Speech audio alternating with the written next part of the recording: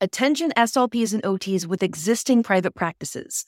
Are you ready to level up your private practice and your life and make this your breakthrough year?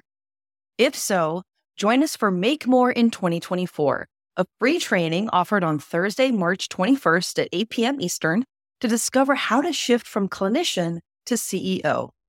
During the training, we'll talk about the importance of maximizing your income, adding revenue streams, setting up systems, and more so that you can ultimately work smarter and build a successful, sustainable, and sellable business.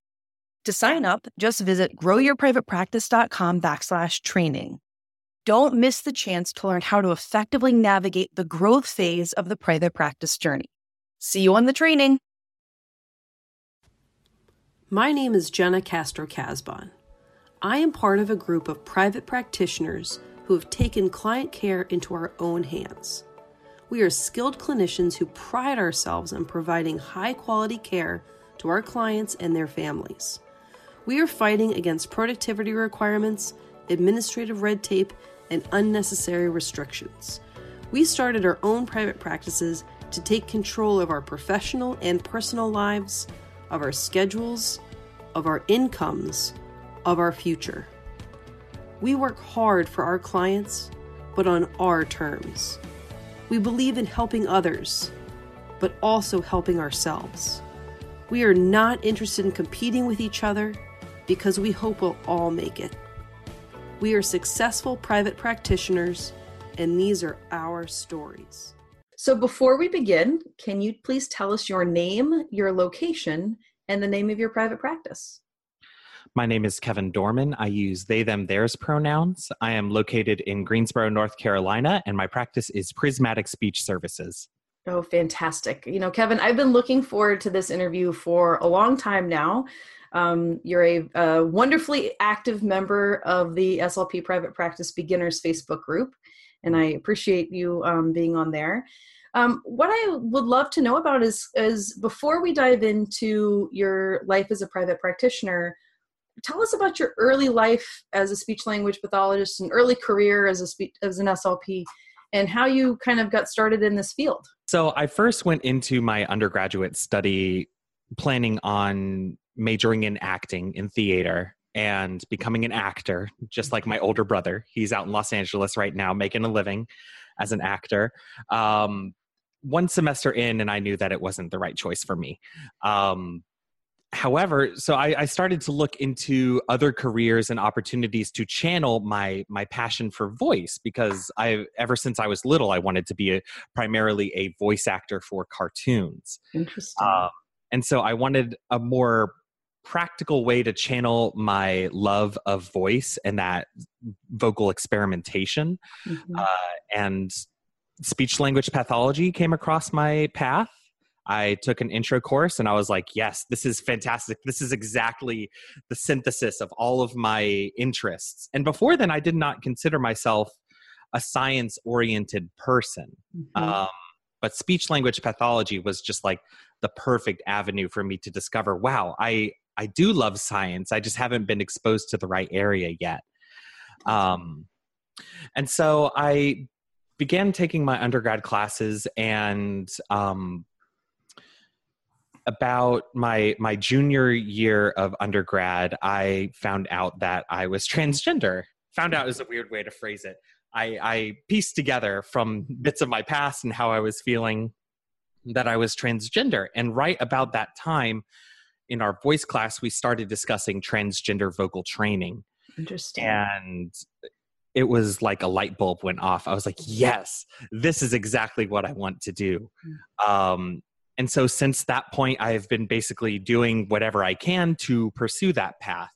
I knew that realistically, it would take like 5 to 10 years beyond when I graduated from graduate school to begin doing this work. But I was like, that's okay. I'll make contacts. I'll converse with people who specialize, go to ASHA, take those courses, take a workshop or two.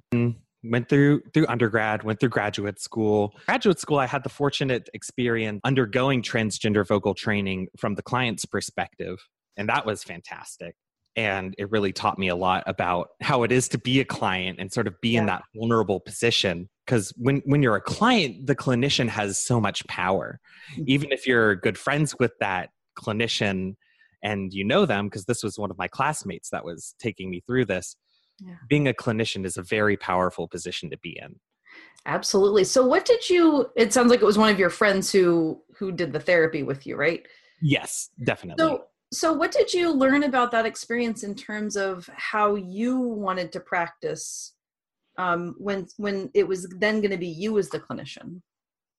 Absolutely. So it was clear to me that if I didn't have a personal relationship with that clinician, or, at least a friendly working relationship with that clinician, that my progress would have been a lot slower, if not non-existent. Especially in trans work, knowing that your clinician is culturally aware and comfortable with transgender people and has at least a base knowledge of the transgender population and culture, that was really helpful. Because I think if it was just like someone that I hadn't met before, I may have not shown up at all. But knowing that it was someone who knew the transgender population and at the very least was friendly towards the transgender population was very, very important to me. Absolutely. So trusting your clinician as a person, in addition to, trusting their clinical skills. Yes. But it sounds like being able to trust the interpersonal relationship for you almost came before thinking about the clinical skills, or maybe about the same. Very much so. I've heard from a lot of other voice therapists too that working on the voice, and especially with trans voice, involves a lot more counseling than other areas of speech language pathology, which has been my experience as well. And for counseling to be effective, you have to be a person to them, right? And not just a list of credentials. And that very much so informs how I approach my relationships with my clients. I make it very clear that we are here for them, right? To become more comfortable with the instrument that they have. I'm not here to push upon them a set of gender politics or stereotypical behaviors. This is all about the client and what the client wants to get done. So before we dive into kind of what you're doing now, which I can't wait to hear more about where you're finding your clients and whether you're seeing people in person or telepractice and all those kind of questions. What did you do? So you graduated from grad school. What was your CF like? A disaster, I would say. Unequivocally. I did my best, but it was, my first position was in a skilled nursing facility in rural North Carolina. And my second position was in an elementary school in rural North Carolina, neither of which were ready to handle someone who is not straight and not cisgender and proud of their identity. Yeah. And as such, there was a lot of culture shock and barriers to being effective working with those populations. It was very tough for me and very tough for my clients. And I left those experiences feeling very dejected and feeling like my career was totally thrown off the rails. I didn't think I started to explore other options other than speech language pathology. I was just like, well, that's it. I gave it my best shot. Time to go somewhere else. Thank goodness you didn't give up. Thank you. Yes, I agree. Right. I mean, as if your CF isn't hard enough. I mean, I think, your CF is tough, right? Yes. So not only were you dealing with acclimating to, this profession that you still had a lot to learn about, but to deal with all those other issues too, I can only imagine how difficult that was. I sort of reached this point where I said, all right, I have a choice to make. I can either try and open my private practice or revolving around transgender voice, which is something that I think I can do and can do well.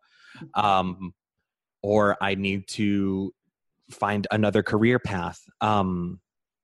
And so I opened up my private practice, spent about half a year planning and getting ready for it. And thankfully, details in my life had aligned to the point where I could make this leap and say, all right, well, if it works out, great. But if not, I still have other options. So that flexibility was very important. So I opened up my practice and still seeking out more and more workshops and more information about transvocal training and how other people approach it. Had a couple clients where I offered reduced prices as I was very new to having a private practice and very new to well, basically everything. And they were very accommodating and very, very willing to work with me for that price. And from those couple of first clients, I learned so much and was able to grow so much as a clinician to the point where I was like, okay, I can really start going full steam ahead now. And probably first clients became maybe good referral sources for you. Maybe they told friends that they had had good experiences with you, or kind of helped spread the word maybe that you were here and taking people. Unfortunately, not the first couple of clients, okay. But soon after, I had a client who had a wonderful experience with me and has very much so been a voice for referrals and saying, oh, you need to go to Kevin. Kevin knows what they're talking about and is a great resource here. So I am so grateful for those clients who have been so impacted by my services that they feel comfortable enough to recommend me to other people. It's really humbling. You know, I follow your private practice's Facebook page. And so I've noticed that you've done what seems to be a nice amount of events in your community. Yes, Talk absolutely. a little bit about the events that you have put on or been a part of. Sure, absolutely. So getting the word out about transgender vocal training has been a huge component of opening up this private practice. The awareness that this is a service that transgender people can utilize is not widely known. And where it is known, there is a great deal of misinformation or experience with culturally incompetent clinicians or, a host of other problems. Yeah, people watching YouTube videos, right, and trying to kind of do some of their own work. I've heard some of that. That can definitely be a risk as well. So I began attending LGBT-centric events, as many as I could, and just to be a part of the community and raise awareness of my services. My friends and I were pretty much all queer, pretty much all trans, and we're a very insular group. So I was like, okay, I need to go out into the community and engage with the community more before I start trying to sell them something. Otherwise, I'll just be another outsider.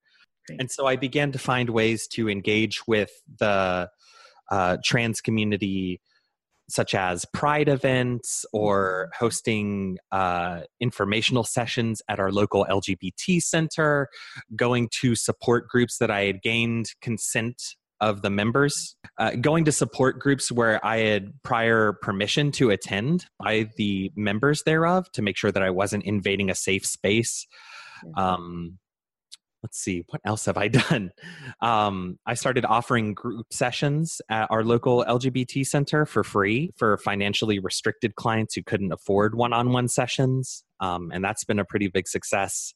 All sorts of community outreach just to have these conversations and let them know that I'm here and I'm not trying to take advantage of them and that I really just want to help people. Absolutely. And that you're offering a service that is so beneficial for people, right? It's beneficial and it's rare to find, especially outside of the major cities like New York and Seattle and Los Angeles.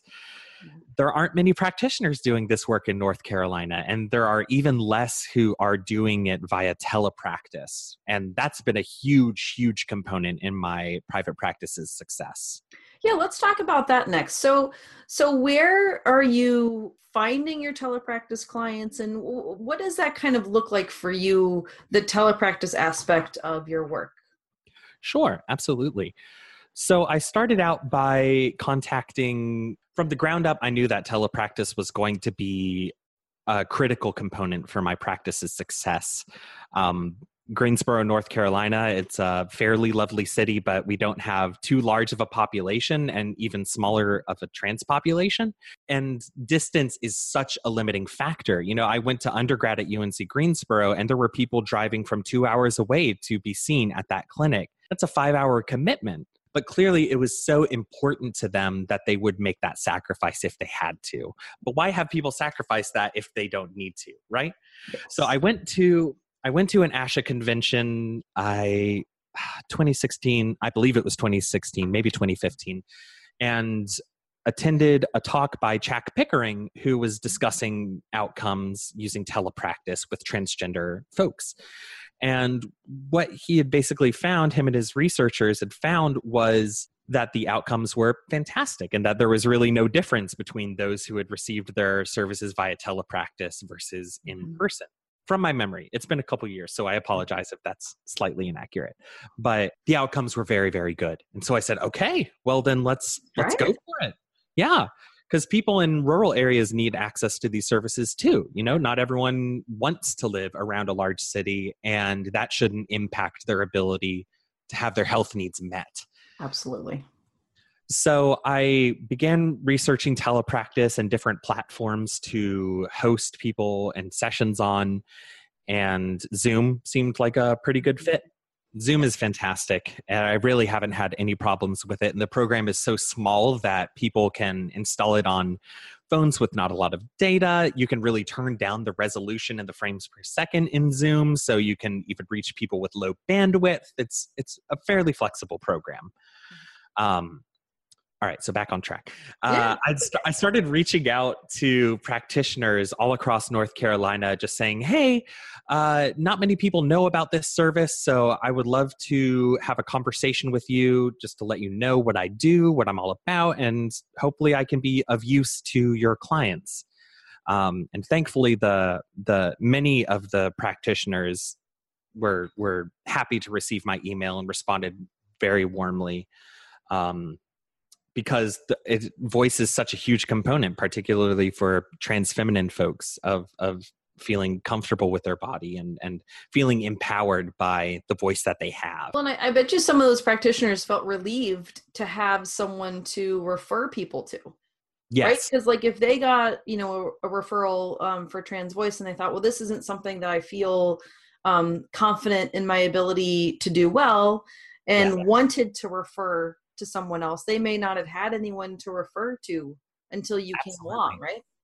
Absolutely. And most of the people that I was reaching out to were social workers and counselors and psychologists and psychiatrists who did not have the background to do this work.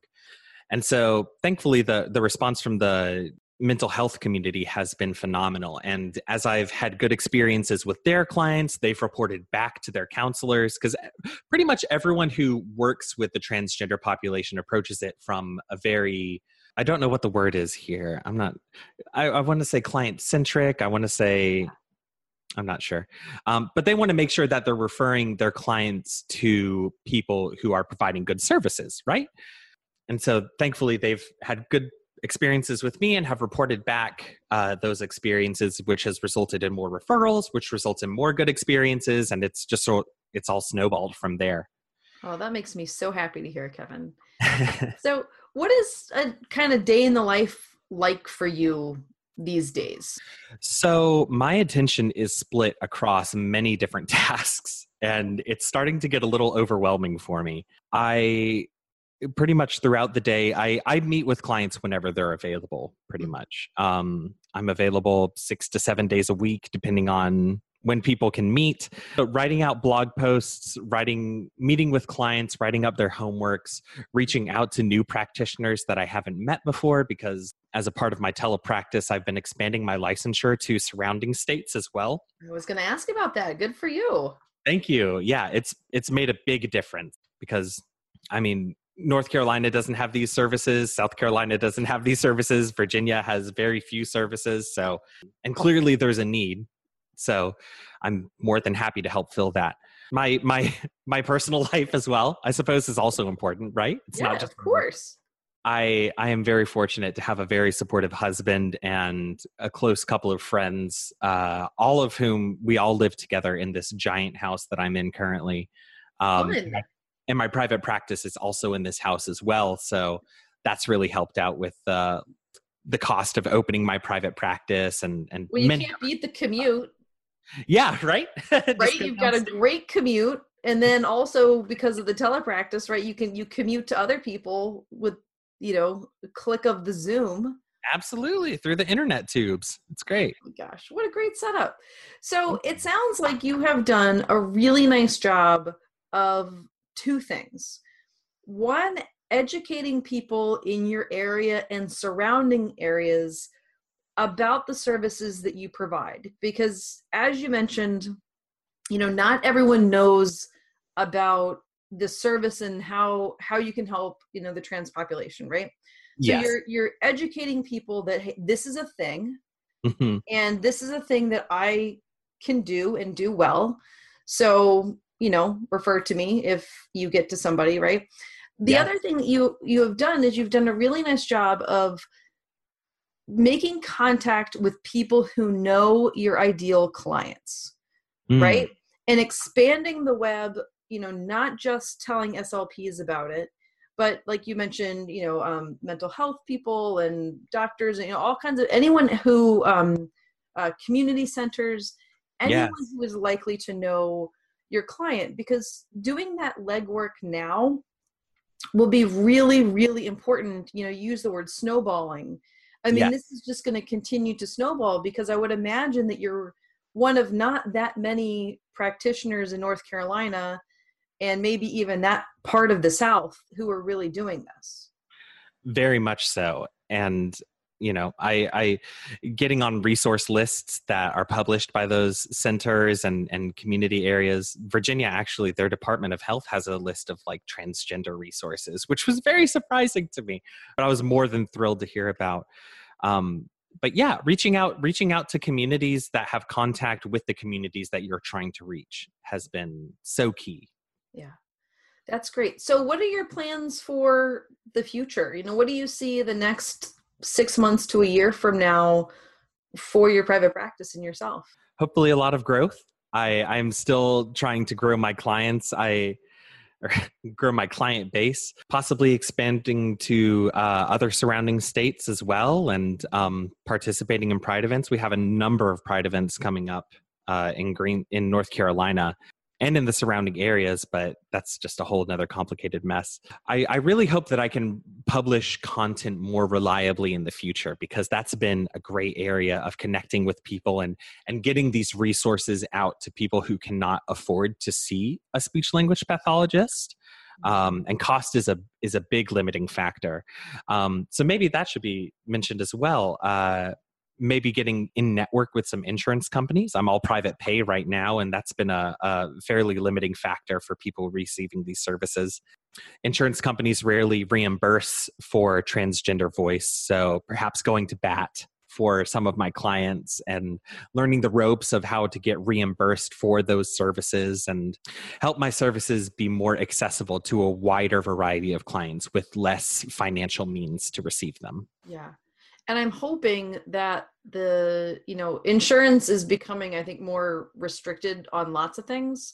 But I'm hopeful that that this may be an area where actually there's more coverage for. Perhaps, yes. I don't know. Maybe I'm sort of an optimistic person by nature, but I think that I think you're smart to keep all payment options open too. Yes, sure. And you never know where funds might be able to come from. Another thing, you're in Greensboro. Does UNC Greensboro have an SLP program? Yes, they have a very active speech language pathology program, which is nationally known for their transgender voice work. Good. Yeah, because that was going to be another thing I was going to say, in terms of your own impact would be, training SLPs to do this. Yes. So are you thinking about doing any workshops for SLPs or training to help more of us know how to do this work? Absolutely. I am always open to collaborating with any group and spreading these resources around and this knowledge around, because the more practitioners doing this work, the more chance that everyone's needs will be met. Hopefully this upcoming spring, I'll be taking on my first student clinician as a part of their externship program. And so we'll see how that goes. I think it'll go fantastic, but it will be a new experience for me. So my anxiety is sending me all sorts of signals about that, but I think it'll go well. I need to make sure that I have a healthy enough client base so that clinician also receives enough hours for their externship, and that they're not just like coming here and twiddling their thumbs waiting for that next client. And so that's put a decent amount of pressure on me to grow as rapidly as I can for the next several months before the spring, when this student clinician might be joining my practice here. Well, and how lucky for them, though, that they're going to be exposed to something that they, probably wouldn't. I mean, I know that you said that they have a nice clinic there, but they may not be able to do otherwise. And hopefully, too, as you start to expand the telepractice anyway to some more of these neighboring states, yes, that certainly might help you grow. But, I'm just so impressed with your, how do I say this? Your, I guess I'm going to say drive. I don't know if that's the right word, but you're really putting yourself out there. And, in your local community, but also your neighboring, community. And I think that that's really, really important. And that's something that some people struggle with, being nervous about talking about themselves and their services. And I think that it sounds like one of the things that you're doing is to really be focused on what this does for the client, right? And saying that this is how I can help the person. Yes, this is part of a business, that I run and get paid for, but it really is a vital service for the trans population. Thank you. Yes. The more you do it, the easier it gets to put yourself out there. I am someone who, I mentioned previous little bit before, I'm someone who experiences a great deal of anxiety and a great deal of depression, with just like a splish splash of ADHD on top of that. So there are a decent amount of mental health factors that are going into my ability to reach out. And this is just exposure therapy. This is just, you got to put yourself through it and it'll get easier over time. And, I really enjoy this work. And so talking about something that I'm passionate about is a lot easier for me than if I didn't truly believe in what I did. So if you believe in what you do and you're proud of what you do and what you do for the community that you're trying to work with, then people will respond positively to that. Oh, what a lovely statement to kind of wrap up on. Kevin, I am so impressed with what you're doing. I'm so thankful to have crossed paths with you. And I'm sure your clients feel certainly the same way. So I'm hoping that we can keep in touch as you continue to grow and continue to serve and make an impact. And again, just please keep in touch and let us all know what you end up doing in the next, couple months, years, and then some. Absolutely, will do. And thank you for providing such excellent resources, because I would have been so much more lost without the SLP Private Practice Beginners Group. And it's just such a wonderful place to go and know that people are right there along with you, and we're all in this together, Yeah, absolutely. Well, thank you. And related to that, can you tell people where they can find some of your blog posts and information? Is there a website they can go to? Absolutely. You can find out. Yeah, you can find out more about my business at prismaticspeech.com. My biggest, most ambitious page is prismaticspeech.com/TVT for trans vocal training. I'm working very hard on that, and it's not quite done yet, but maybe by this time this airs, it'll be more done.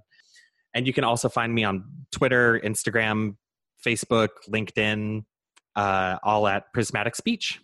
Fantastic. Well, thank you for being with us tonight, Kevin, and good luck with everything. Thank you so much, Jenna. You're welcome. Now that you've listened to the podcast, I hope that you're all fired up to help more people while making more money. If you need help starting or growing your private practice, I can help. I have created tons of high-quality resources for beginning through established private practitioners alike to help you save time, money, and confusion. Just visit www.privatepracticeinfo.com and get instant access to everything from startup guides to marketing plans to ongoing support and mentorship and more. Listen, private practice can be complicated, but it doesn't have to be. My job is to simplify the process for you so that you can do what you do best, help people. But first, you have to help yourself. Just go to www.privatepracticeinfo.com and get the resources you need to succeed today.